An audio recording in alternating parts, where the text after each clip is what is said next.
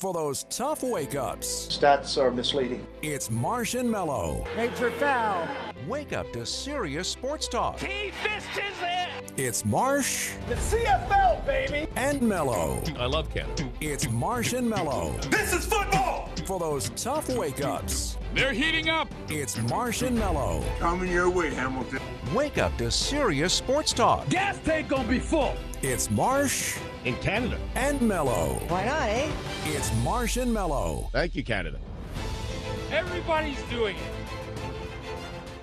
Hello and welcome to another edition of Marsh and Mello here on Canadian Football Perspective. Thank you to Fox 40 as always for supporting us. Don't forget you can use the promo code CFP15, get 15% off all your whistle needs, as they've got the Fox 40 close vicinity line designed to help you return to play safely, which we will be talking about in today's show. What is the CFL going to do to return to play? Big meeting coming up on Monday there, Kyle Mello. Big meeting. The future is in the hands of the owners of the Canadian Football League.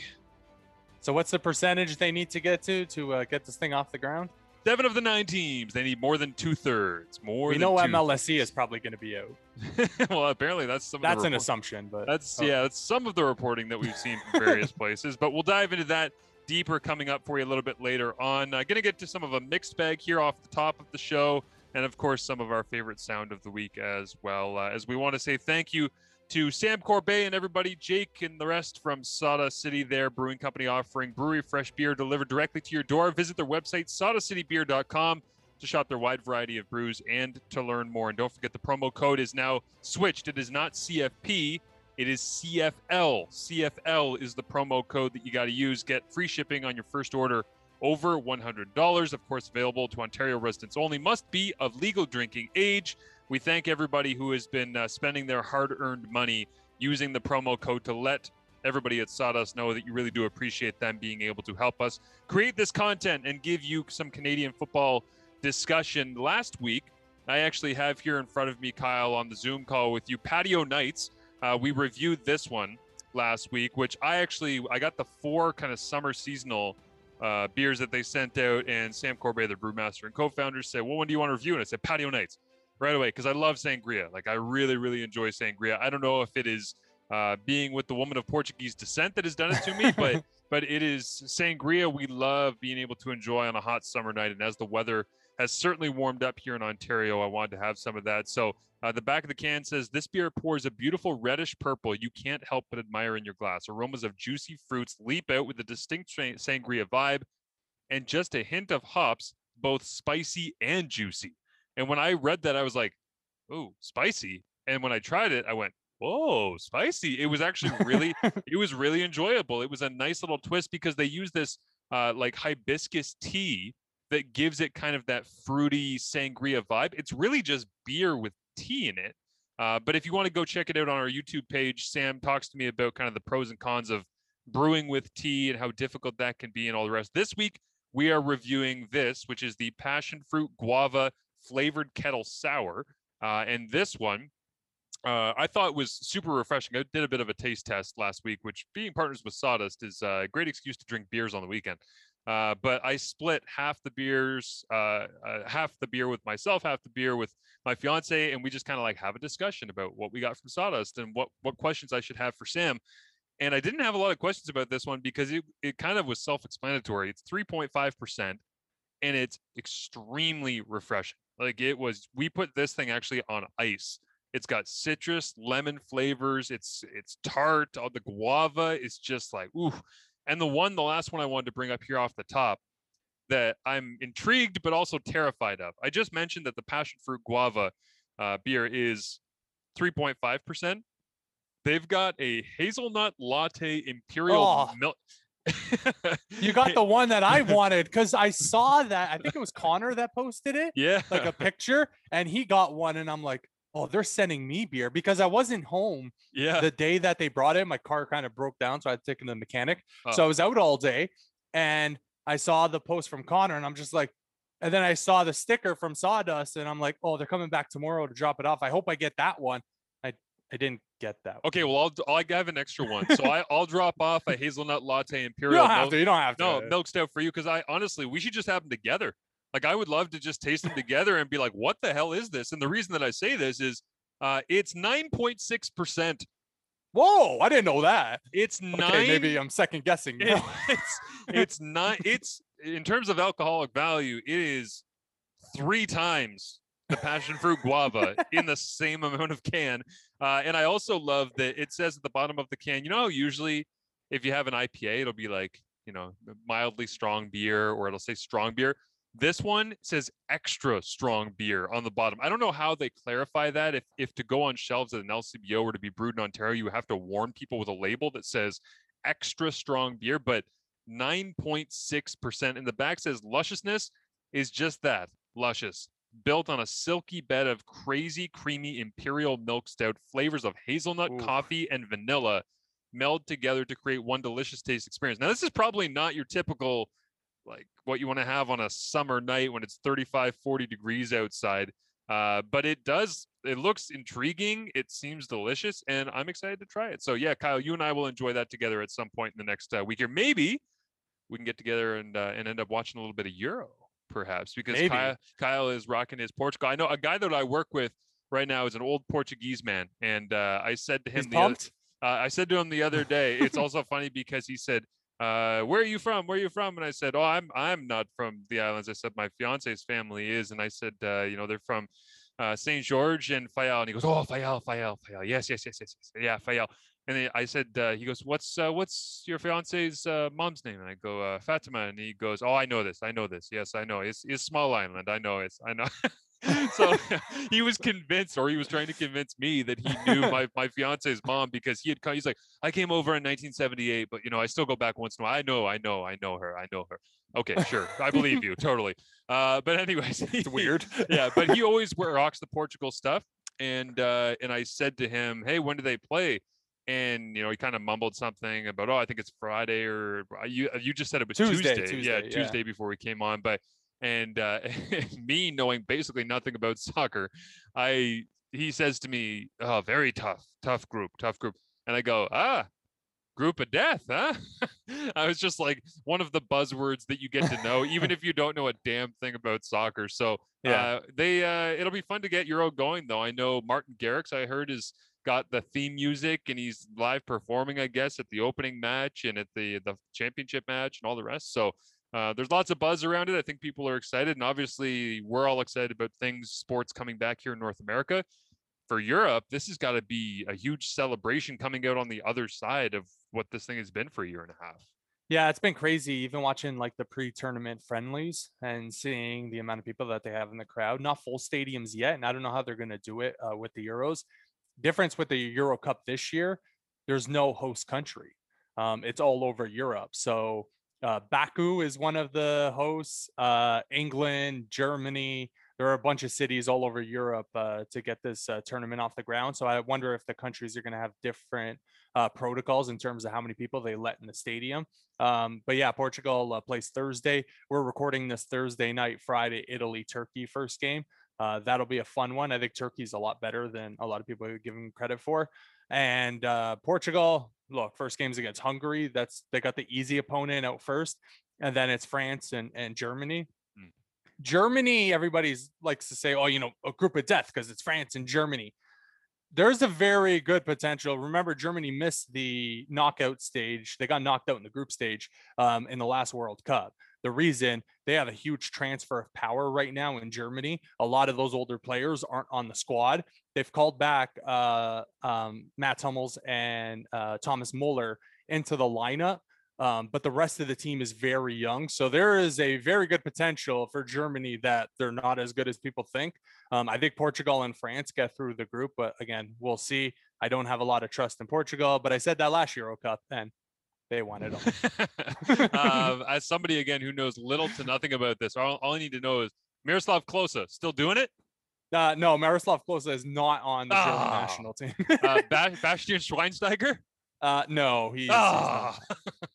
See again, Joachim Löw, the manager of Germany, and obviously won a World Cup with Germany. This is his last tournament, and then he's stepping out. So this is his last tournament in charge. He's been in charge for, I don't even know, 12, 14 years, something like that. Thierry Henry, Zinedine Zidane. What do we? No, France is very good, but Thierry Henry and Zinedine Zidane are not on the French national team. Managers now, I believe, if I'm not mistaken. Yes, they are. But both of them. even though Thierry is no longer with Club de Foot de Montreal or whatever the hell they're calling themselves. Thierry Henry might be the owner of Arsenal.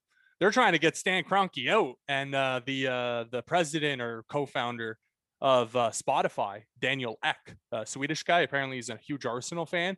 He's put in a bid to the Kroenkes to buy the team, and Stan is like, "Not on my watch. I am not selling." They're just trying to get rid of every American influence possible at this Absolutely. point to do with anything with top-end soccer in Europe, especially after this Super League thing bounced around. It's very obvious that they just the protests have been amazing. Like it's not something I was honestly aware of before the Super League. I don't want to say popped up because it didn't pop up. It's been kind of ruminating near the surface for a long time. But yeah, when that happened and you saw people take to the streets, I started to read a little bit more about the long-term relationship of American ownership. Because I always wondered, why the hell does Man U have a Chevy logo on the middle of their chest? Because when I think Chevy, I think Silverado. When I think Silverado, I think Wyoming, Montana, Midwest, guy pulling a trailer with horses in it. I'm not saying that there's not people that work hard on the land in and around Manchester in England, but I don't think they're driving Silverados around. So I was always like, who are we advertising to here? But then you realize, obviously, that the advertising dollars are not specified for where they locally play, because Manchester United fans are always going to be Manchester United fans, regardless of ownership or what the logo is on the middle of the uniform. But I'm trying to imagine like the New England Patriots coming out and having a Puget logo in the middle of their chest. And you'd be like, what? No, like they're fans over there. I get it, but it seems like a weird brand connection. Then you realize where the money's actually coming from, who owns the team. You're like, oh, okay, this makes sense. It's basically the highest bidder, and how much money do you want to pay to get your company's logo on, a club team's shirt. And, for some people, it's a lot of money. Like, for example, Arsenal Football Club, they have like Travel Rwanda on their sleeve. I'm like, how many Arsenal fans are ever going to travel to Rwanda? My main question there is, how is tourism in Rwanda doing? Like, I don't know. Do they have the money from the Rwandan government to, like, what a random connection point to have? Don't ask questions. That's what I'm saying is, like, there's a lot of weird money that gets thrown around international football. But speaking of international events, though, Kyle, should we be concerned about the Olympics? Because I saw this just before we came on to start taping here. 10,000 Olympic volunteers quit their posts in Tokyo with the games just 50 days away. 10,000. How the hell do you, and I understand there's a lot of big numbers when it comes to the Olympics and there's a lot of people involved. 10,000 might not cripple the entire system, but like this article is That's a lot. Yeah, this article is from thenation.com, and it says the Tokyo Olympics are in peril. First of all, I was told by Scott Hasty, who we had come on and tell us about Hot Shot or Pop Shot or whatever the hell that NFT stuff with the NBA was. Oh, by the way, NFTs in the tank right now. Yeah. I mean, who saw that coming? Everybody. But he came on and talked to us about all the NBA NFTs that were happening. And which I kind of love that the Ticats were like, Brandon Banks becomes first CFL player to release personalized NFT. And I was looking at him like, who gives a damn? Like, this isn't going to matter in a couple of months. Sure enough, here we are. But Scott told me when we were talking a couple of weeks ago, he's like, did you know that Japan is one of the worst countries when it comes to first dose vaccination? I was like, what? Because I thought, like, seemed fairly progressive country, like economy is strong internationally despite the size of their actual GDP, and all these are typically things that you associate with they do good at helping people with healthcare and getting the word out on messaging on certain things that are important, such as getting vaccinated. And and he said that their first dose vaccination was like 2% like a couple of weeks ago. I don't know where it is today. Maybe they were just waiting on supply and it's boomed since, but it was 2%. And I thought, that seems really bad for a country that's hosting the Olympics. And then Dave Zirin, who does incredible work for thenation.com, has this article here that says, staging the Olympics amid a state of emergency and a coronavirus upsurge has led top officials to question whether they should happen at all. 10,000 people. That's how many Olympic volunteers quit their posts in Tokyo with the games 50 days away. That's one of every 8 volunteers they need to pull off 2021, although they're still calling it Tokyo 2020. This is just the latest warning sign, despite the Panglossian protestations. Okay, Zyron, chill, buddy. I don't even know what either of those words mean.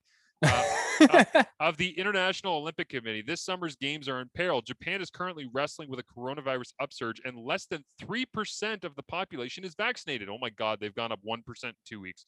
According to polls, as much as 80% of the country does not want to host the games for fear that it is exacerbating this omnipresent public health crisis, currently classified as a state of emergency. The masses of Tokyo want to postpone or cancel the games, but the government says it's the IOC's decision, not the host countries. That is so screwed up. Sovereignty be damned. In a pardon the expression viral editorial, Japanese Olympic Committee member and one-time bronze medalist Kaori Yamaguchi wrote that Japan has been, quote, cornered, end quote, into having to host the games. She wrote, we have been cornered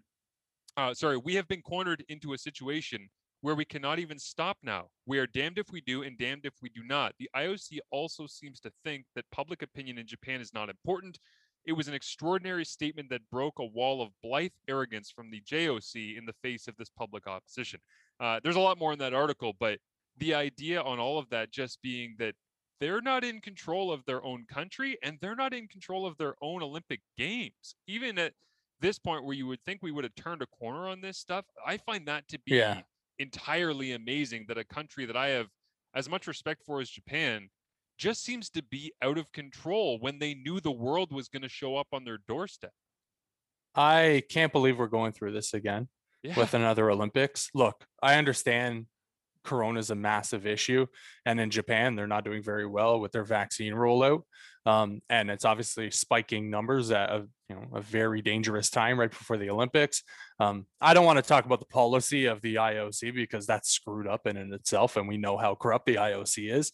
But it seems every 2 years, and again, this Olympics were supposed to happen last year, but it seems every Olympic Games there's a controversy. There's a story. Oh, it's not safe. Don't go. It's dangerous. Yeah, Brazil was like that. Like there was a ton Brazil of was like that. Pyeongchang. Oh, North Korea is gonna bomb South Korea, right? Yeah.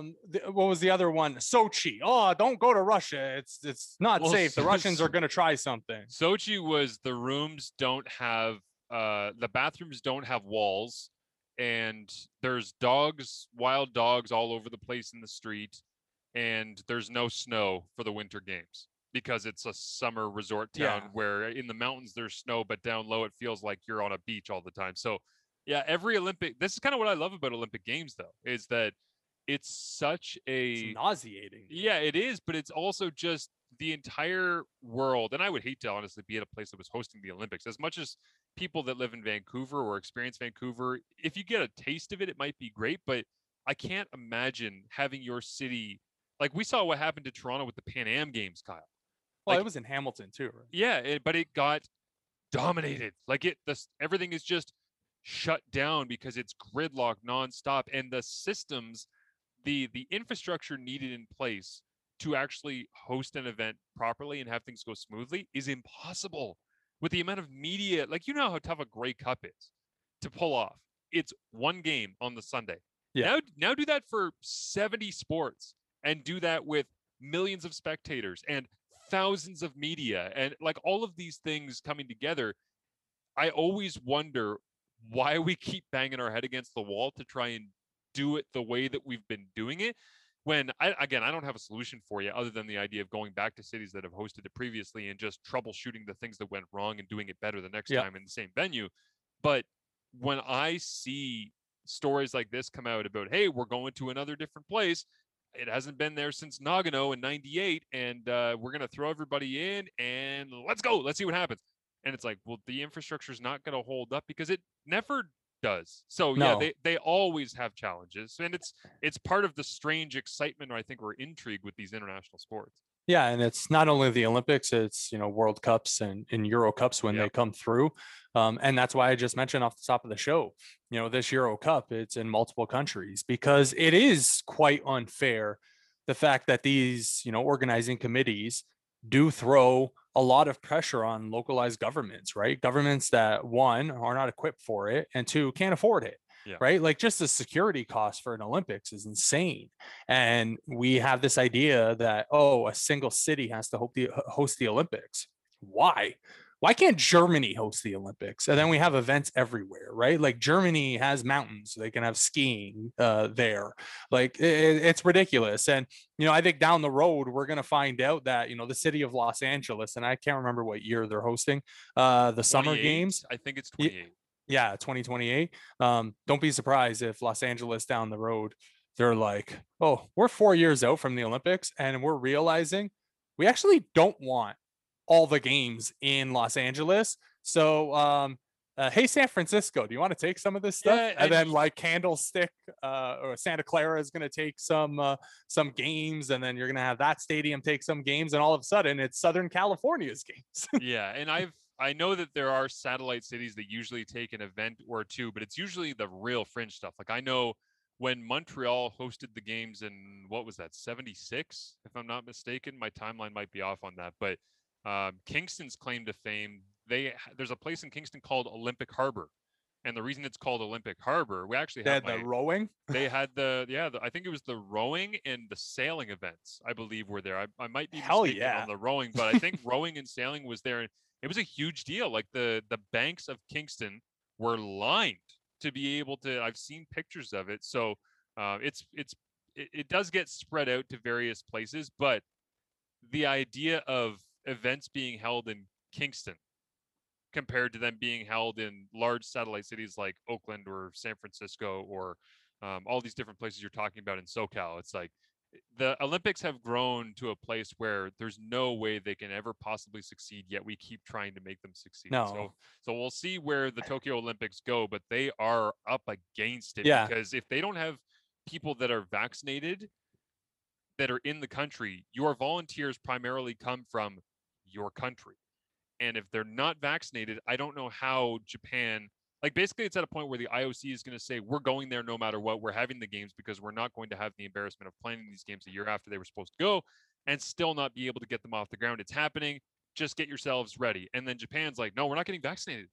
And if Japan's not getting vaccinated, can you possibly put 70,000 volunteers who are, I don't know, let's say 5% of them are vaccinated. I don't know what the number is on that because I'm bad at fast math, but can you possibly put all of those people around limited amounts of spectators or even the athletes? Because you have to have the volunteers in and around helping in the Olympic Village. Yeah. And I don't think you can do that. Like that seems backwards to me, that your protocols, as we're talking about putting 35% of fans in stands at CFL games and having clusters sitting together and the amount of vaccinations that we need in order to get things back to stage 3 and have full reopening and be able to go on patios and all these kinds of things. It's like, how could Japan possibly approve having unvaccinated workers by the tens of thousands around the world's best athletes? I don't know. I just don't know. I don't know the answer to that.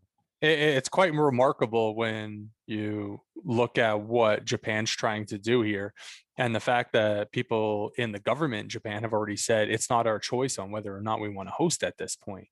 Don't be surprised, 40 days out from the Olympic Games starting, if Japan goes into one of the strictest lockdowns we've seen in this whole pandemic, because they're like, hey, we need to get our numbers under control before other people start arriving in Tokyo. And to be honest, what's the coverage of the Olympics going to look like? Like, are people just going to, cover, is TSN going to have guys writing articles about the Olympics? Are they going to be here?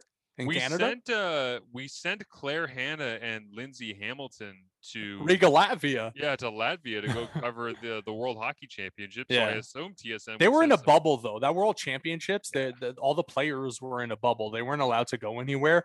And Lindsay Hamilton, I saw she posted on the Monday after Canada won gold. She posted on the Monday, finally out of the bubble, and I can actually walk around Riga and look at the sites. So. What do you think the sites are like in Riga, Latvia? I think it's pretty very old. It's a very, very old style country. It's like old school, like Russia, right? With crazy old buildings, churches, things like that. So all of Riga, Latvia looks like Arturs Urbe's helmet? 100%. Great reference by you. I'm trying to think of another Latvian player. Sandis Ozilic, was he Russian? I think he was. He is now. All right, so there's our international conversation. We have no idea what's happening in Japan, and all of Riga, Latvia looks like Artur Sorbe's helmet. Very good. Let's get a quick break. We'll come back on the other side. We'll talk some CFL return to play for you, and then the best sound of the week as well coming up. It is right here on Marsh and Mellow. Happy Friday, everybody. And hey, happy opening up of patios to all of our friends in the restaurant industry, including our good friends at Four Stagioni. Everyone there has gone through a lot in the last while, and we're excited for them to be able to get back off the ground. So happy Friday. Go support those that you can locally once again as things open up, and more CFL talk just around the corner for you here on Canadian Football Perspective. Marshall Ferguson here from my friends at Four Stagioni. Want to get your golf game in shape before the season begins? You can book their TrackMan golf simulators now. These things are world class. They've got a new daily drink deal and spring-summer menu coming soon, just in time for the patio. That's right, patio season. Just around the corner. FourStagioni.ca, and you can follow on Instagram at Four, that's F-O-R-E, Stagioni, S-T-A-G-I-O-N-E. Open for takeout daily. Give them a call at 905-381-9850. For those tough wake-ups. Trevor Harris, I asked him for his most embarrassing story. He said, I went to the fair with a girl, had a crush on her for a long time. She just figured out she had a crush on me like 2 days before. I'm like, yep, here we go. Perfect. It's Marsh and Mellow. Maybe let me go, let's go, I'll go get you some food. So he walks away, comes back with 2 big extra large Dippin' Dots. She was holding their place in line to go on the big Ferris wheel. He comes back with Dippin' Dots, and she's making out with a different guy in line. Did he eat the Dippin' Dots? He said he crushed both the Dippin' Dots, went home, never talked to her again. That's the move. That is the move. Welcome back. It is Marsh and Mellow right here on Canadian Football Perspective. Thank you as always for hanging out with us. I don't know if this picture is real, Kyle. Did you know what happened to Kevin Pillar? Did he get smashed in the face by a baseball? Because I'm looking at a picture here on Twitter that his nose is all bloodied, but he looks like he's playing professional baseball in a Halloween costume, dressed up to look like he's playing professional baseball. And the reason I say this is that, yes, his face, like the middle of his bridge of his nose is all swollen, and his nose is a little bit wider than it should be. So I assume that he got his face like exploded, got hit by a baseball, something like that, because I didn't see this. Yeah, he got hit in the face with a pitch. And then like 3 days later, because people didn't know what was like 100% wrong with Kevin Pillar. They didn't know if he just had facial fractures, if he had like brain trauma, like they didn't know. And then 3 days later, he holds like a press conference and his face is mangled. Blown and up. He's just like, it could have been a lot worse. I'm actually doing okay. I'm like, Kevin, are you sure? Your face looks terrible. He already has a pretty round face to begin with. So to have even more swelling, just attack the middle of that face is not a good look for Kevin Pillar. But No. but he's a tough dude, right? Like we knew when he was a Blue Jay, he was a tough guy. He battled through stuff. He was running into the outfield wall, and he was twisting his arm backwards, landing at the base of the wall on the warning track, and all these kinds of things. But the reason that I bring this up is that I couldn't believe this picture when I saw it. It was tweeted out by @GottaBelievePod, and it's a New York Metropolitans podcast Twitter feed here. And it says, Kevin Pillar really went yard twice last night using the bat from when he got drilled in the face. The picture has the bat of like him standing in the batter's box, waiting to line up for the pitch. There's blood all over the bat. The bat is coated. They never cleaned it. It's coated in blood. I'm like, are you guys familiar with Magic Johnson and how that like changed the whole thing where if somebody like Jokic gets a cut on their arm, they have to like change their uniform and get a it looks as though at the end of his bat, Kevin Pillar should have a whole bunch of barbed wire. Like it looks like a Halloween costume of Kevin Pillar as serial murderer who walks around with a baseball bat covered in somebody else's blood. But no, it's his own blood. And I'm just wondering, A, why did the bat not get cleaned?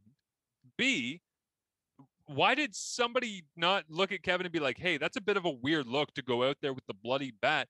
But it's obvious that Pillar was just trying to do this because he knew it would go viral. Why the hell else was he trying to go out there to look at the bat and remember the pain of getting hit in the face, and so it would motivate him to hit the face? I don't know. Maybe it worked because he had 2 home runs. I can only imagine the equipment manager trying to clean the bat, and Kevin Pillar comes around the corner. What are you doing? Leave it on there. I want to add to the effect of being a badass. And it's like, are you a badass or are you a psychopath? Clean the damn blood. I love the idea too of him. As he starts to walk out of the dugout and he goes and grabs the bat that has all the blood on it. and somebody says, no, Kevin, it's got, and he turns around and he goes, I know. Like he's well aware. And they're like, oh, okay, well then, that's terrifying that you have chosen to use the bloody bat. But again, it worked for him. So good on Kevin. And I remember when that happened too, when he got hit in the face, seeing the highlight of it, because when he got hit, he went down on his knees and he was just pouring blood and the bat was right underneath it. Oh my goodness. So it is the bat. That's so good. Yes. I don't watch enough sports anymore, man. I wish I would have seen stuff like that, because that would have been a lot clearer. That would have been a lot clearer for me to baseball understand. In May. That's You'll be true. forgiven. Yeah, I probably don't have to feel bad about I that. wish Kevin Pillar still played for the Blue Jays, because I think they need his toughness, because there's too many soft Toronto Blue Jays on this team. Just so many. Like, is George? I put out on Twitter the other day, and I got so much backlash for it. I put out a tweet. I said, because I was watching the Blue Jays game, and like during the second inning before they started, they showed a clip of George Springer running in the outfield before the game. Hey. Because George Springer is not playing right now for the Blue Jays. He has a hamstring injury. And I literally put out on Twitter, I said, I literally forgot George Springer was on the Blue Jays. He hasn't played. He played like 2 games. I think got hurt. Yeah. That's what usually big name free agents do. They get paid by a Toronto team and then they disappear into the abyss. Are the Blue Jays still paying BJ Ryan? I think they are. I saw somebody the other day make a comparison to who was it? I forget. But they basically said, this guy just reminds me of J.A. Happ. And I was like, I don't think that's a compliment. I'm pretty sure that's not something that you. J. Happ's he was pretty good. Yeah, but he also was one of those guys who was just like so up and down and inflammatory at times in his career. But yeah. Anyways, let's dive into the CFL stuff. The CFLPA passes some CBA amendments. They did not extend the CBA, so it is still expired at the end of 2021, going into training camps 2022, which unfortunately, Kyle, sets us up for all sorts of drama going into next season when we should have a full schedule on the docket and where there's going to be the potential of a delay or controversy about certain things going into that CBA and the Players Association playing their cards, and you get the idea. But for now, they have amended the CBA. Here's Dave Naylor and Farhan Lalji from TSN with the details. The CFLPA's team reps did pass an amendment for the 2021 collective bargaining agreement that would allow the two sides to get back on the field this season. The Board of Governors has to ratify that on Monday. Dave, what are some of the interesting changes and highlights? Well, CFL rosters were due to have 46 players on them. This season, they're going to have a maximum of 44, but teams can opt to dress just 43. Of those, 2 of them were going to be global players. That number will stay at 1. And in an interesting twist, the league has the discretion to add 2 playoff teams to the format. Now, this is believed to be if for some reason they can't start by August 5th, the regular season gets shortened, they could adopt what would essentially be an 18 playoff tournament. Teams will also be allowed to keep an additional 5 players on the practice roster. That's assuming the quarantine regulations around the border stay the same. And speaking of that, the Public Health Agency of Canada is still reviewing the CFL's proposal. All sides point to that heading in a positive direction. The 2 sides did meet last Thursday to discuss it and go through those details. And as far as the idea of fans in the stands, the league really wants to make sure that at least 35% of fans in stadiums are allowed back in. Now, as far as the provinces are concerned, they've got to sign off on that. That will not come by Monday. So the league and its teams and its owners are going to have to take a bit of an educated guess based on where they see the numbers trending, based on the background conversations they've had with provincial officials, so that they can make that decision and that vote on Monday. Yeah, and more good news on that front. Recently, a committee made up of representatives of Maple Leaf Sports and Entertainment, the Toronto Blue Jays, and the 3 Ontario CFL teams submitted a proposal looking for 35% of stadiums to be open to fans as early as July 2nd, 100% by Ontario's Stage 3 of reopening, which would be as early as July 23rd. So that's more good news in terms of where everyone expects this trend to be going. If that, in fact, does happen, it could mean that some of the teams that were scheduled from the East to play in the West early in the season, those games could get moved back to the East. We'll see how it all turns out on Monday. The schedule could be released as early as that day. Okay, so the schedule is ready to go, is my understanding. That they have it in hand. They've had it in hand for a while, and they've been waiting for the moment to release it. Now, we all thought that they were waiting for the moment to release it when you would end up having everyone come together and say, yep, all systems go. I didn't realize it was going to have to be basically ratified by a vote of the Board of Governors. Makes sense that that's a requirement, but that just hadn't crossed my mind. So now here we are. They're going to ratify it. Like, there's no way that they're not going to ratify, whether it's 7 teams that say yes, 8 teams that say yes, or all 9 that say yes. I just, because we know this is going to go through, because we know that there is not going to be 3 teams that say no, and you're going to end up with 6 saying yes. How bad of a look would that be, Kyle? Is the first thing that crossed my mind. If you vote no and you're the only one, or you vote no and you're the only 2, and it comes out, and your fans who have been waiting forever, it feels like, to watch the sport that they love, to watch their teams, to watch their players, if you are to vote no, and it comes out that you voted no, and I sure as hell hope it gets reported about who voted no if there is a no vote, because they deserve to be punished for it. And if that comes out, how are you going to look as a president, CEO? How are you going to look at your head coach, your GM, your players, or your fan base anytime in the next 5 years and say, no, we got your back. We got your back. Anything for you guys. Because that no vote, once it becomes public, is a clear sign that, oh no, this is about the money. And like, we understand it's a business, and this is always going to be about money at the end of the day. But at this point, you're going to lose money regardless of whether you play or you don't. And the idea that you're going to vote no, that's going to look so much worse. So I almost hope that there is some cowardice involved here, and the people who are either being told to vote no, or the people that are planning to vote no, they wake up and realize the optics and how much that will hurt them moving forward. And maybe they're just cold, shrewd businessmen. They don't give a damn about anybody's feelings. And maybe they see XFL on their horizons and they don't give a damn about their own team because they're more interested in the money that's coming in from Redbird Capital and all these different things that are being rumored out there as the future of the finance of the CFL. But what I'm saying is, all of those extenuating circumstances, all of those projections down the line, strip them away. If I'm a fan of the Argos, a diehard fan, and the team is run by MLSE and they vote no, or if I am Montreal and I'm a big, big fan and I love it and I want to see Vernon Adams Jr. hit the field this year, guess what? He's still going to hit the field. But if you have the new ownership come in there and vote no, like, how are you supposed to go to Danny Machoch and be like, listen, you've been working really hard. You've done a great job. Great draft classes back-to-back years. A lot of French Canadians for our fans to get excited about, but I just don't think we can play this year. You know, the money just doesn't make sense for me. That is such a bad look. Yeah. So again, I don't think it's going to happen. I think this is going to be a unanimous vote. But if it's not, I think it's going to be 8, and then the Argos will be out.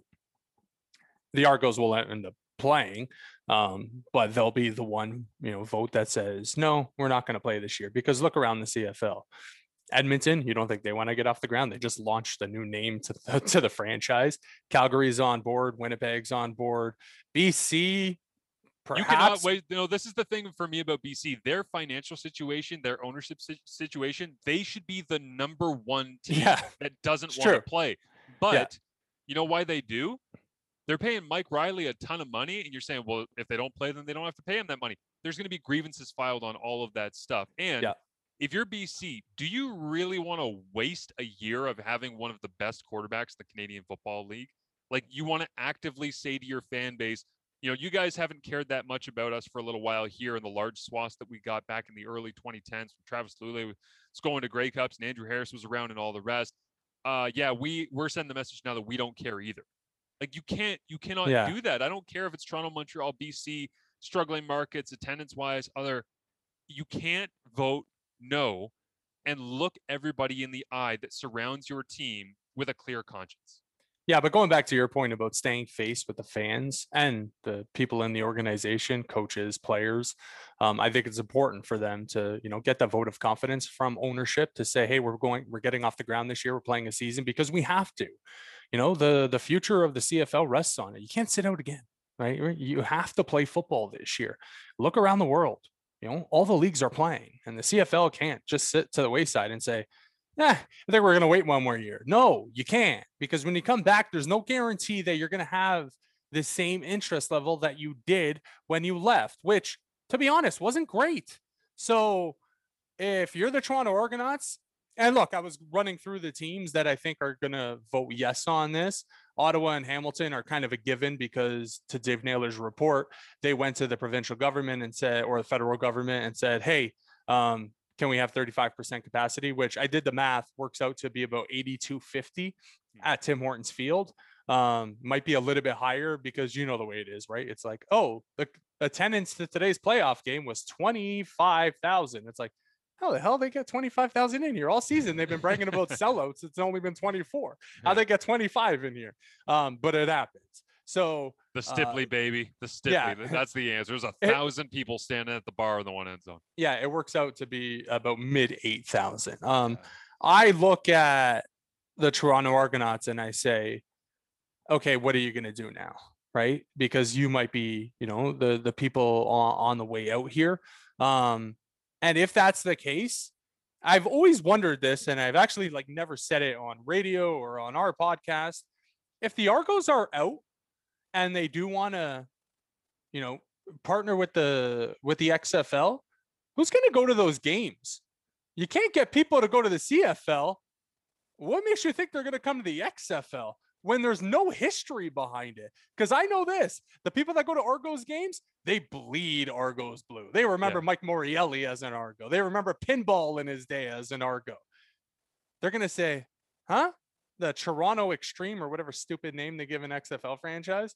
No, they'll stay the Argos. I mean, they'll stay the Argos, but are they going to stay the same colors and everything, or you think there's going to be another rebrand? This is what I'm getting at, right? Yeah, it's not going to be what those fans are used to, and the very little fan base that they have, I've always said it, the amount of fans they have that go to games is not a lot, but the people that go to those games are diehard Argos fans, and I would hate to see what a building of the Toronto Argonauts in the XFL would look like, because it'd be horrendous. Yeah, I'm with you on that. I think it would be, but again, if MLSE is all about the business, which is what we're talking about here with the vote that's coming up on Monday. Business decision is to play football. But if the business decision, and again, we're not here to fix the Argos today, and we're not here to talk about XFL potential merger, but tying all these threads together, if MLSE is all about business, as we're discussing, and they're saying it doesn't make sense financially for us, we don't feel like losing a bunch of money by playing a season where we're going to lose money by paying a bunch of people to do something that we're not going to make anything off of. What's to say that they wouldn't say, well, we don't give a damn about violating our past when it comes to our fan base, the true passionate fans that come. There's not enough of them. You know what makes us happy? The money that comes from a company that has capital that wants to share it with us to work under an umbrella heading with the XFL and the CFL teams, and we all get revenue sharing or whatever the finances are on that stuff. That stuff's all over my head. But if it's about dollars, then the passionate diehard people like Ben Grant, who you and I love talking to, who knows Argos history backwards and forwards and loves talking about the Argos and breaking down the Argos, if those types of people are going to have their back turned by the people who own their group, then and Ben Grant said, by the way, and I hosted the breakdown with him this week, that he actually doesn't believe that MLSE, and he's not reporting on any of this stuff, but he just says, I have a hard time believing that MLSE doesn't want to play, which I think is, again, super interesting why the results of this need to be public, is that we need to find out, because there needs to be a public shaming for whoever says no. It'll come out. Because they're going to play, but you would think that it would come out. I believe that it will come out. There's animosity within the owners if somebody votes no. Yeah, but you don't. Well, I don't know, though, because I think there's always animosity amongst them. And there's a lot of stuff that happens in those Board of Governors meetings that people just don't know about. So come on, Bob Young. Yeah, well, if it's the Argos, shame them.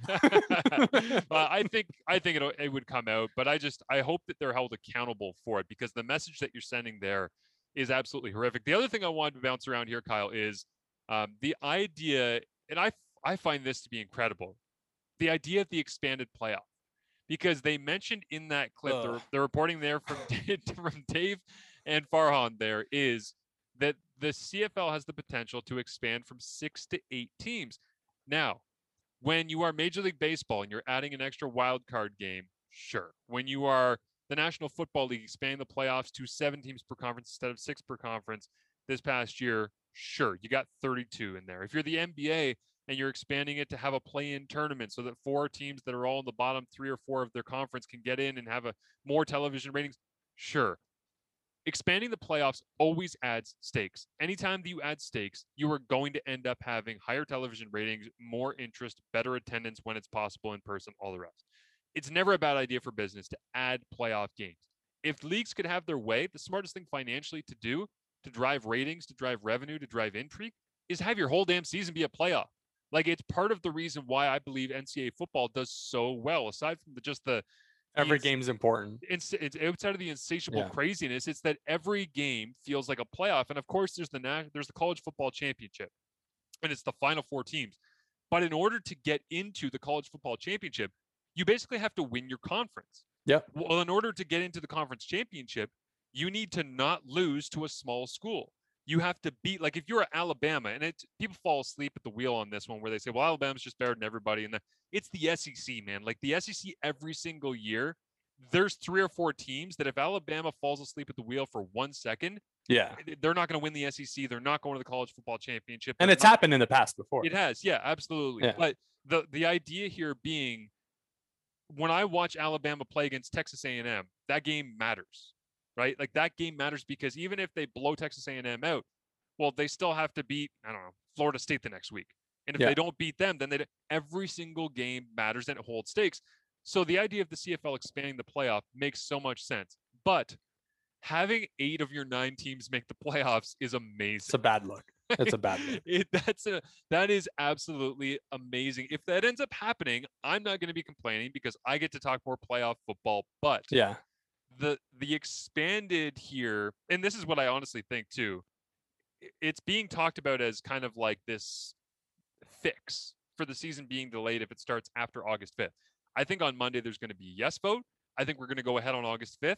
I think we're still going to get the expanded playoff, because what I've learned from all these other leagues, if the CFL is following suit on all these other leagues and the trends that they have shown with the ratings and the interest that I've talked about, is that if you end up adding that extra playoff setup, even if you have 9 teams in your league, it's good for you. So even if they're starting on August 5th, as soon as you start talking about expanding playoffs, you're going to expand playoffs. Like, this almost feels like the soft launch of the CFL saying, yeah, we're thinking about it.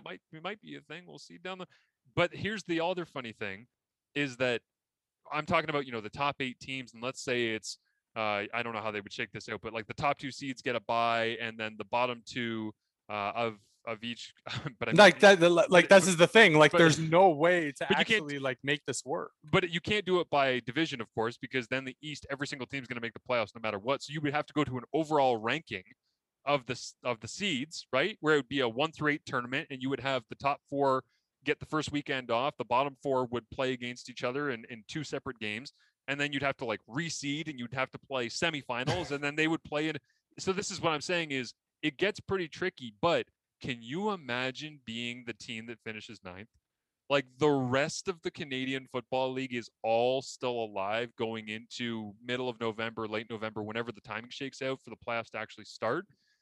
And you're the only team, because if you're the Toronto Blue Jays and you don't make the playoffs, that's fine. There's 15 to 20 other teams that also didn't make the playoffs. If you are the Toronto Argonauts and you don't make the playoffs, you're the only one. I'm going to make an allegation. Lonely.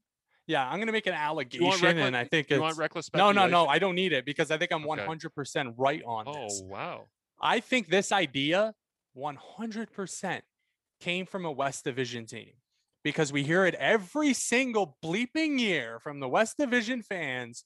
This is ridiculous. Our 4th place team is way better than any team you have in the East, or our 5th place team is better than any team you have in the East. And you guys get all these playoff games, and, your 3rd seed in the East is, whatever record, right? Or 2nd seed in the East is whatever record. It's like, oh, they're 7-9, or 7-11, and they're in the playoffs. It's ridiculous. Our West team has 3 more wins than them.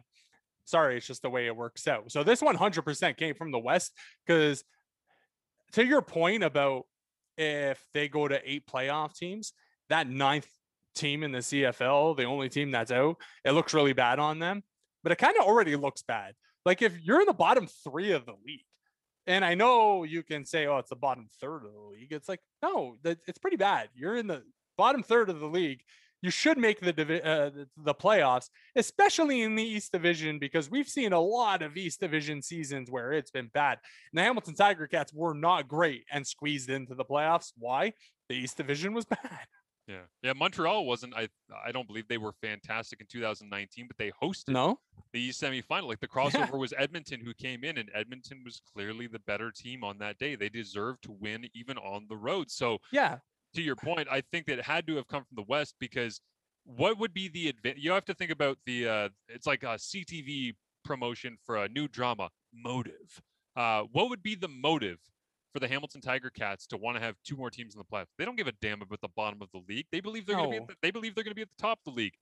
Orlando Steinauer has said numerous times before they have one goal when they go into a season, and it's win the Grey Cup. But to do that, you have to win the East. Be the best team in your division and leave no doubt. In 2019, the first year of Orlando Steinauer, they did that. They left no doubt. The Hamilton Tiger Cats going into the playoffs were the best team in the East Division. And they left no doubt in the playoffs and went to the Grey Cup.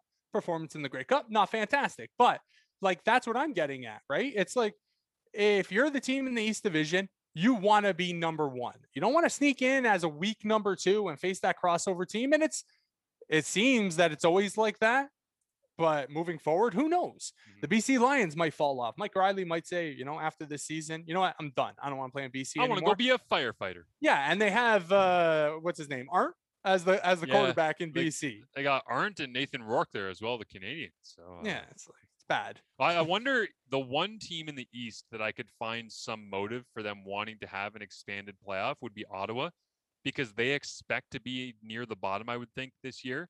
And for them to get to the playoffs, in quotation marks, would look a lot better than finishing in the bottom three once again. If they end up getting to the playoffs, think about it as well. Paul LaPolice just took Zach Collaros and a bunch of guys that were kind of thrown together late in the game in the season in 2019, took them to a Grey Cup, and they won the Grey Cup. So for him to get thrown into the dance and get put in a one-game winner-take-all situation, which is all the playoffs are, LaPolice might find some value in that. So he's the one guy that I could say might drive that conversation a little bit in the East. But yeah, I'm with you. I think this comes from the West, because they're saying, let's get all of our teams in here and let us all fight for the Grey. But again, that opens up the possibility of what Steve Milton always talks to us about, which is that you have to have East versus West in the Canadian Football League when it comes to the Grey Cup Championship. You cannot have a West versus West. I even sometimes watch an old Grey Cups like 2001 where it's Winnipeg against Calgary. I'm like, I know they were in the East at that time because Ottawa wasn't in, but it still seems weird to have Winnipeg going up against Calgary, West versus West. And the idea of the crossover team making their way through to having a Battle of Alberta in the Grey Cup, it's like, well, it's sexy, but half the country's going to get lobbed off and lose a lot of interest because they don't have anybody that they've seen play very often out here. Yeah, so let's draw up an 8-team playoff scenario in the CFL. Like you said, how do you format it? All of a sudden, that team that finishes first in each division, do they not get a bye? Are they asked to go out think you give the next week? I think you give the top. How do we do this? So again, you're going to add an extra week to the season. Are we going to have the Grey Cup full-time in December? That's what I want to know. Well, full-time in December until they possibly bump the season up into the spring. Like that's, again, there's so much unprecedented fluctuation here potentially that I think it's all just one big juggling act at this point. But regardless, we hope that the vote gets approved, it goes forward, and that if somebody votes no, they get shamed for it. And but I love that the idea has been floated, but there's no confirmation, and it's the CFL is not hoping to have the season delayed. So for them to put out that there's the potential in this CBA amendment to add two teams, why would they put that out if they weren't planning to do it at some point? Because they're hoping there's a yes vote. They're hoping the season gets started on August 5th. They're hoping training camps get kicked off in the first week of July, and that they end up like the other thing in this, just quickly, we talked about preseason last week, so we don't need to go long in this, but I just want to mention no preseason games is, first of all, it's a no-brainer. Second of all, first couple of weeks of football might not be great football. No, it's bad. And it usually is a bit of a learning curve for guys to get back into football shape. And I think the best football of the season until the playoffs actually comes from weeks like 2 to 6. because that's when everybody is right and for the most part healthy and the weather's warm and guys can just get out there and play fast. Then you get worn down a little bit middle of the season. Then you fire it up for a couple of games around Labor Day. Then you settle in and figure out where you are for the playoff chase and kind of gauge it from there until you hit the playoffs, and then you go full bore. But yeah, that first couple of weeks without preseason games, there's only so much that you can do, especially in managing the bodies in a 21-day training camp without a chance to play against somebody on the other team. You can't even go full contact. Yeah. I don't think, because we've seen what's happened to CFL practices and training camp. It's limited shoulder pads, limited days being able to hit, limited sessions of this, like limited time on field, limited time in meetings. So yeah, you're going to have these long training camps, but what are you going to get done with them other than getting everybody slowly ramped up to speed? There's going to be days at camps across the country where I think guys are going to take the field in like shells and shorts and go through a walkthrough, do a little bit of 7-on-7, catch some balls, go through coverages, run a little bit, and then be done. There's going to be days because they're not just going to get out there and say, here, everybody go tear your groins and rip your hamstrings. They're going to slowly ramp this up, and it's going to be a slow ramp up for everybody involved. Yeah, when I heard that there was no preseason games, I was thinking to myself, I don't know how this is going to work. And I wonder if teams would visit other teams' training camps, right?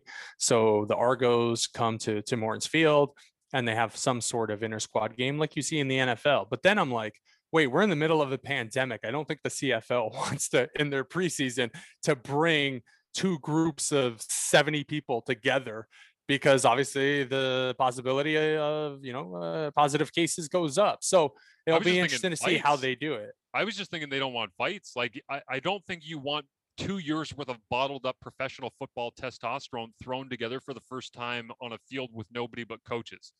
Like, that's dangerous. Honestly, there's a lot of dudes out there trying to prove themselves and make a team.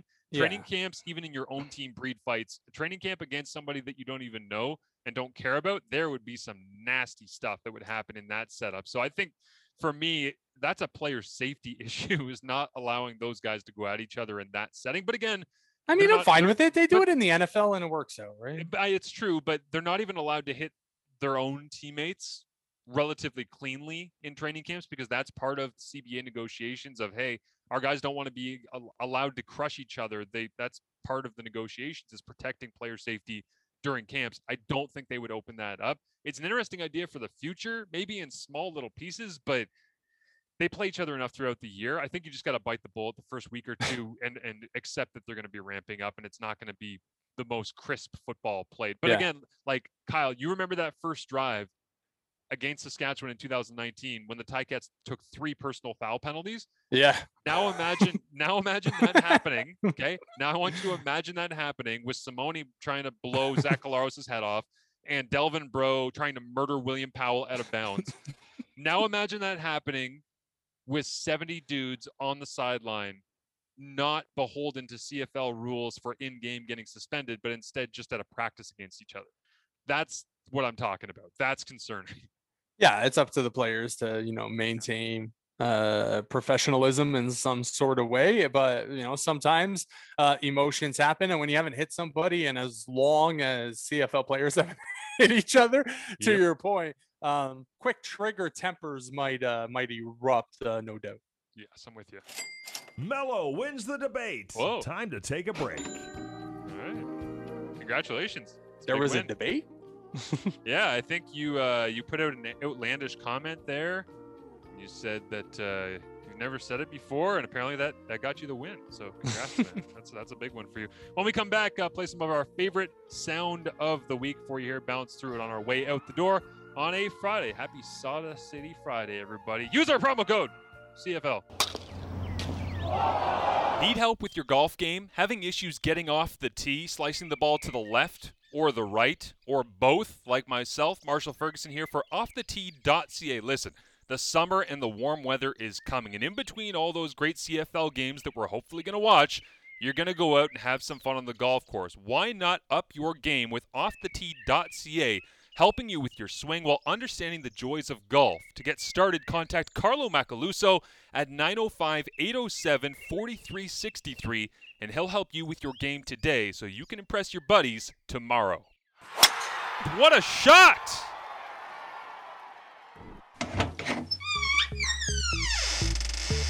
Welcome to the party. Let's get weird.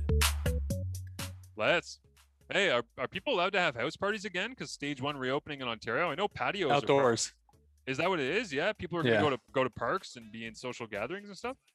I hope that goes well. Hopefully that doesn't turn out like a bad training camp crossover practice where people are getting in fights unnecessarily. But anyways, all right, let's get into some of the best sound clips of the week for you here. I want to begin with the one that made me the happiest because I love a good cheesy advertisement. I really do. I love when I watch American television sometimes and I can't believe what's real. By the way, Fox weekend programming surrounding the sports that they have sometimes is just infomercials. Sometimes I watch them because they're so entertaining. You're like, okay, I don't really understand. But there's a NASCAR driver here who is Brandon Brown, I believe. And he's driving, or Brandon Built, I'm not sure. It's Brandon Brown driving for BrandonBuilt.com. And he put out an advertisement this week where he's really, really crushed that he's going to have to race without any sponsors on his car. And his car was going to be naked.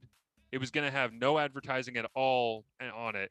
And he decided, you know what? If nobody's going to sponsor me, I'm going to put for sale ads all over my car so I can let people know that they can actually sponsor me. Here's the ad. Race fans, this is incredibly tough to talk about, but I do know that there are going to be races that I'm going out unsponsored, nobody in the car is going to be blank. And I'm bringing the deal to you here at Brandonbuilt Motorsports. You can come on down to the number 68 where we're for sale. You can see your company right here on this 68 Chevy Camaro hot rod. Are you tired of spending your company's hard-earned dollar on some of these garbage advertisements? Pow! Come on down where the 68 works for you. We got quarter panels. We got deck lids. We got C-posts. You could sponsor my rear end. So come on down to Brandonbuilt Motorsports where we have the fire deal and we'll take care of you. The top of his hood is just a huge for sale sign. That's what he decided to put on the top of the hood. I was like, man, that is such a great idea to be able to put an advertisement like that in there. So congratulations to him. I've always wondered those like lesser racing leagues, they gotta get hit hard by the virus, right? Because you're not on TV, you can't really have spectators, or in some places, especially down south, you can have spectators. But they must have been killed by the economic effect that the coronavirus brought with it. Yeah, it's so true. The other clip I wanted to play from the racing world here, Kyle, is Mark Webber. Former Formula One driver at Aussie Grit. He was on the call on Channel 4 with Alex Jakes. They do a great job on Channel 4 over there in the UK, and they were calling the race when they had the red flag and then the restart in the Azerbaijan Grand Prix. It was incredible. Lewis Hamilton, his championship rival Max Verstappen, had already crashed out because Pirelli doesn't know how to build tires that don't explode randomly when you're in first place. And so they end up having the restart, and Lewis takes the lead off the restart, and he's diving towards turn 1, and he has the inside of the corner, and all of a sudden he locks up and he sails into the abyss. He just disappears from the camera shot, and I want you to listen for the squawk of one Mark Webber, his sheer terror at what he was watching when all he was focused on was Lewis Hamilton getting through turn 1 clean, and then he doesn't. Lewis Hamilton takes it away, but he locks up, and he's lost it. Did you hear the noise there? It's Alex Jakes calling it and saying, it's Lewis Hamilton, he takes the lead, and he locks up. And in the background, just listen to the squawk of Mark Webber. Lewis Hamilton takes it away, but he locks up, and he's lost it. That is high-quality commentary right there. He has paid a lot of money now to be a commentator, and that's the perfect answer for what that moment was, because I did the exact same thing at my television, screaming at it. Just unbelievable at what had happened. Man, Mark Webber sounded like a peacock for a second there. Just freaking out because Lewis Hamilton went off the road. That race was as crazy of a race as I've seen in probably a couple of years. The guys at the top to not get any points, hilarious to me. Like Verstappen, no points. Bottas, no points. Hamilton, no points. Yeah. And it's like, there comes Chico, and he wins the race. It reminded me a lot of Monza in 2020, where I believe the podium was the winner was Gasly. It was Gasly, right? And then second was Carlos Sainz for McLaren at the time. He's now with, of course, Ferrari. And third was Lance Stroll. And it's fun sometimes when you see just like a fresh, young, different podium. And that's what we got in this race. What the hell was Aston Martin Racing doing though with Stroll? They left him out there forever, and I'm like, are they going to bring him in? And then his tire goes out. Well, to use a soccer term, he was a bit on the back foot after what had happened to him after qualifying. Where no, I know, but he was running in the top 10 when he crashed. They were trying to extend him so long that by the end of the race, he'd be able to put soft tires on and go to the end with fewer laps on his softs than anybody else, so he'd be going quicker and in the right temperature window. And they gambled and the tires just popped. So, but when you look at like the rest of the grid and how the race developed, they made a massive mistake, because he would have 100% been in the top 10, got points, and maybe even in the top 5, because obviously Verstappen went out, Hamilton kind of went out there. So yeah, it was just remarkable to see, but I think it was a huge mistake. And then Sebastian Vettel gets second, and I'm like, because I put out on Twitter, I say, can Aston Martin do anything right? And then some idiot pulls up the tweet after the race. What do you have to say now about Vettel? Like, yeah, it was nice to see him up. It's fun when Sebastian Vettel is happy. It is. It's good for the sport once in a while just to make Seb happy. But we mentioned the Dippin' Dots story earlier on in this edition of Marsh and Mello. How about this great story from the University of Virginia men's baseball team in a post-game interview? Let's go back to that last inning, 9th inning. What are the emotions like entering that inning?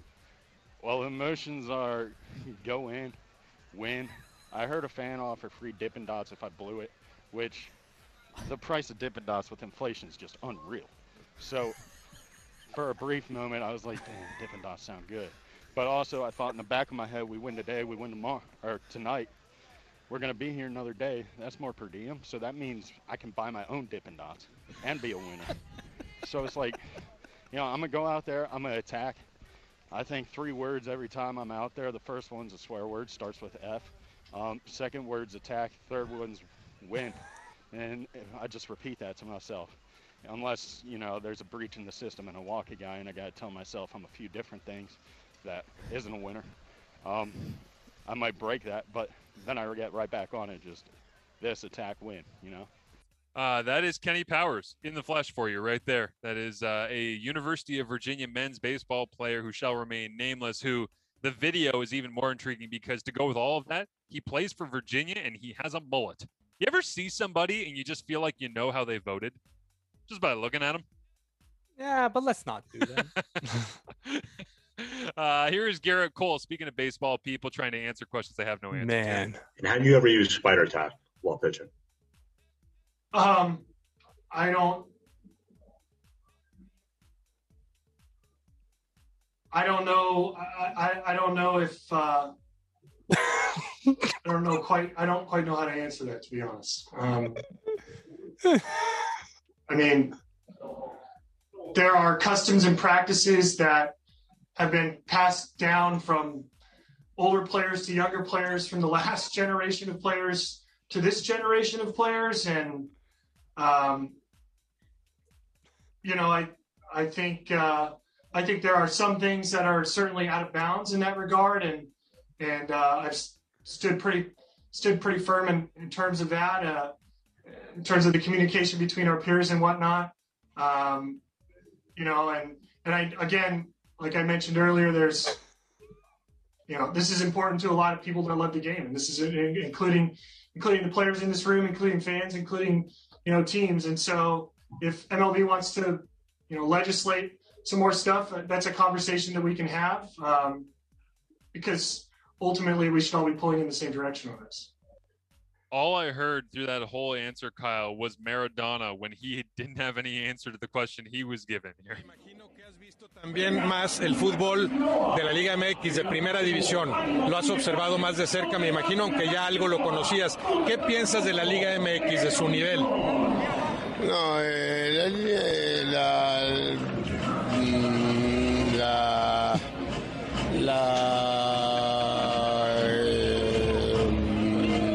Maradona was not well at the back end of his life. Thankfully, Garrett Cole is younger, healthier, and better off. But yeah, similar answers there, right? I have never heard that bad of an answer to a question that really tested you. Like, he could have just said no. Next question. Like, that's all he needed to say, right? Maybe people would, come out and just assume that he would be guilty, but don't do that. Like, that is worse than like little Timmy that's 7 years old stealing a cookie out of the cookie jar, and then his mom asked him about it. Timmy, did you take the cookie? No, I didn't take it. And then he just like gets like flustered, and then well, just you goes, see, Mom. Okay, I did. I took it. I took the cookie. Well, you see, Mom, there's certain practices that have been handed down from my peers through the generations, and Johnny did it. We all care about the integrity of dinner. We do. And there's certain things that you can't do before dinner, and I think we all respect that. But I think when it comes to the taking of the cookie, there's a lot of history there where it's been kind of an unspoken truth, and having the cookie in my hand at the moment that you came around the corner, it's not really an indictment on me. I think it speaks more to the overall system that we have in place here. that's basically it's so bad. That's basically where he went. Yeah, Garrett Cole just talking, and I can only assume the PR person that was on the same call is just saying to himself, "Shut up, shut up." How did they just not kill move the call? Move on.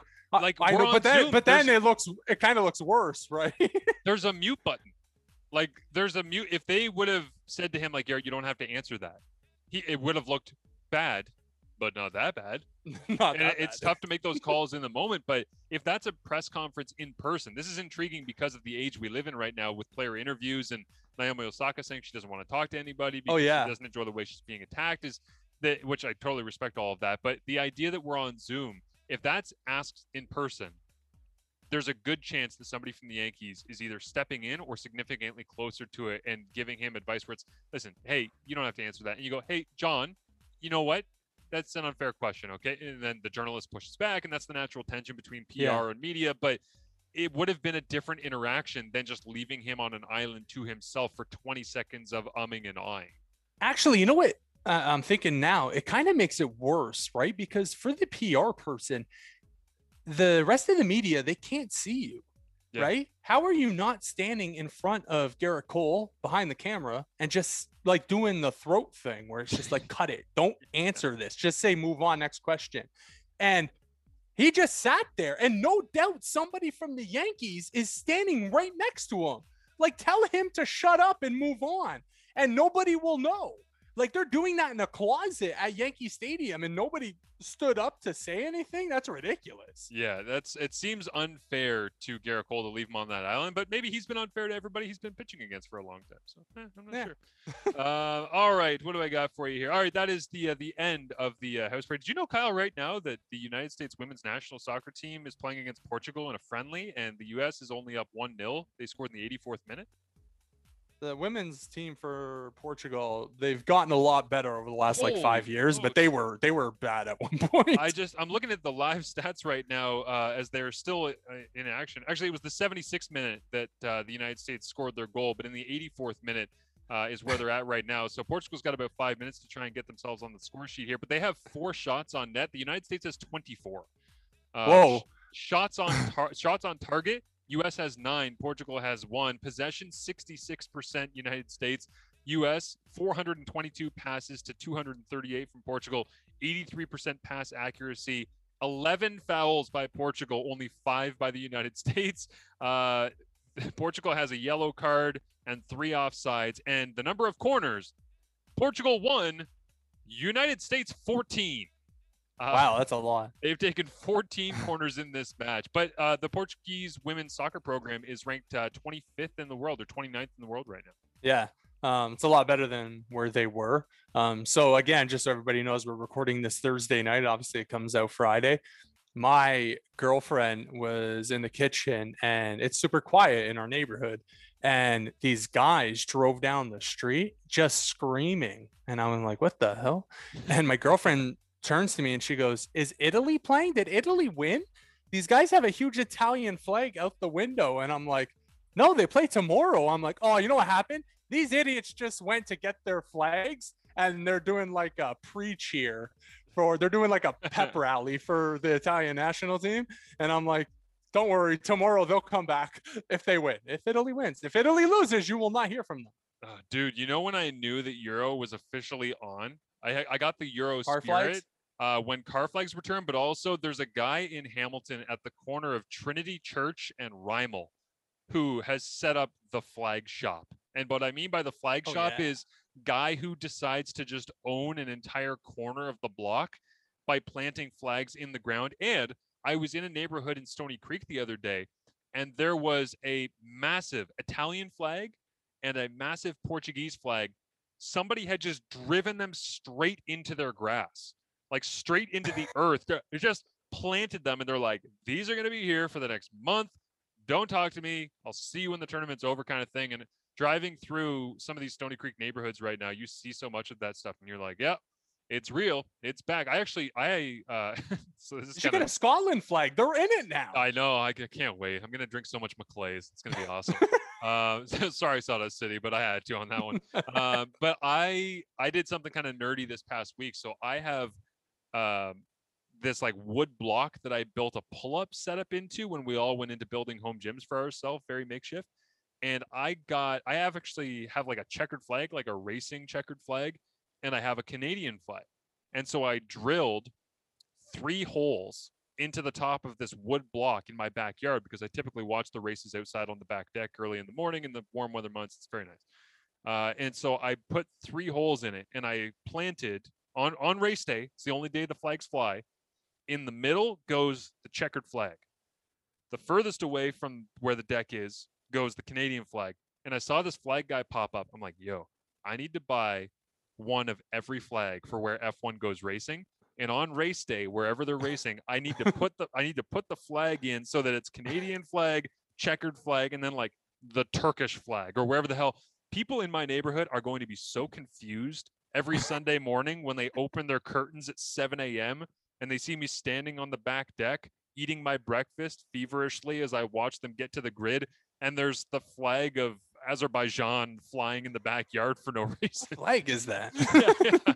There's going to be something to be pretty easy to tell, but there's going to be a lot where they're going to be like, what the? Like, I'm going to be flying the Saudi Arabian flag this year in my backyard. People are going to be, what? Where? How did you find that? I love it. And respect to the people that do it, that every time the World Cup rolls around and you see all the flags on everybody's car, there's that one guy that's like from a country that's not in the World Cup, and he just rocks it. And I love it. It's like a Tahiti flag, and it's like Tahiti's not in the what flag is that? And it just has people's heads spinning because they're trying to figure out what flag is that and are they in the World Cup. My favorite annual tradition is the Leafs car flags rapidly disappearing. Rapidly. Very fast. Every time that they lose in the playoffs, there is a quantum shift in the 12 hours between the drive home from work the night that they're playing when they get eliminated to the next morning when people are driving to work and the Leafs are no longer in the playoffs. The number of times in my life that I have very clearly observed, hey, where'd all those blue Leafs flags go in people's cars? They disappear overnight. Like there has to be people out there that do a ceremony when they have to retire their car flag for the year yet again, put it back in the trunk, fold it up very neatly, close it, lock it, throw away the key. This is the first tournament that's taken place where I'm not living at home and I have my own place now. And I did not bring the Portugal flags with me. So I actually don't have a flag for my car. I don't have a flag in the house. Tomorrow I got to go out before the Italy game starts. I'm hoping to find one of those flag guys on the side of the road. Man, I'm telling you, Trinity Church and Rymel. Okay, that's too far for me. No, have a little day trip. What else do you got to do? Come on.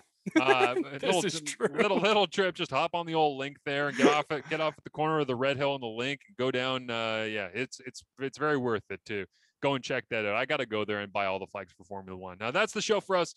Thank you for listening. Thanks for hanging out with us as always, and thank you to Fox 40 and Sawdust City for supporting us. Don't forget those promo codes to use them. Fox40shop.com. and enter the promo code CFP15 for all of your return to play whistle needs. Again, all you coaches out there getting set to go back, even if you're just a high school coach, a high school teacher, and you want to be able to support the podcast, use that promo code. Let them know that you care, that they're supporting us, which we really do appreciate. And of course, Sawdust City Beer. I am looking forward to breaking down the passion fruit guava kettle sour this week. Head over to our YouTube page to get all the reviews of all the beers that they have on tap. And don't forget the promo code CFL as we get set for kickoff, hopefully here coming up. When we talk next, Kyle, we should have a CFL schedule to discuss. Fingers crossed that we get that coming up. Let's break down week 13 in the CFL. Let's do it, baby. That's what people can count on. Week 13 schedule talk next week right here on Marsh & Mello. We'll talk to you next week here on Canadian Football Perspective. Let's take care of ourselves and each other. Let's not go to the lowest common denominator and get paranoid. Let's do our due diligence, take the precautions we need to take care of ourselves and those of us around us. Right now, more than ever before, we're all more dependent on each other. Let's see if we can make some lemonade out of this lemon that we're in the middle of. Turn a red light into a green light. Just keep living.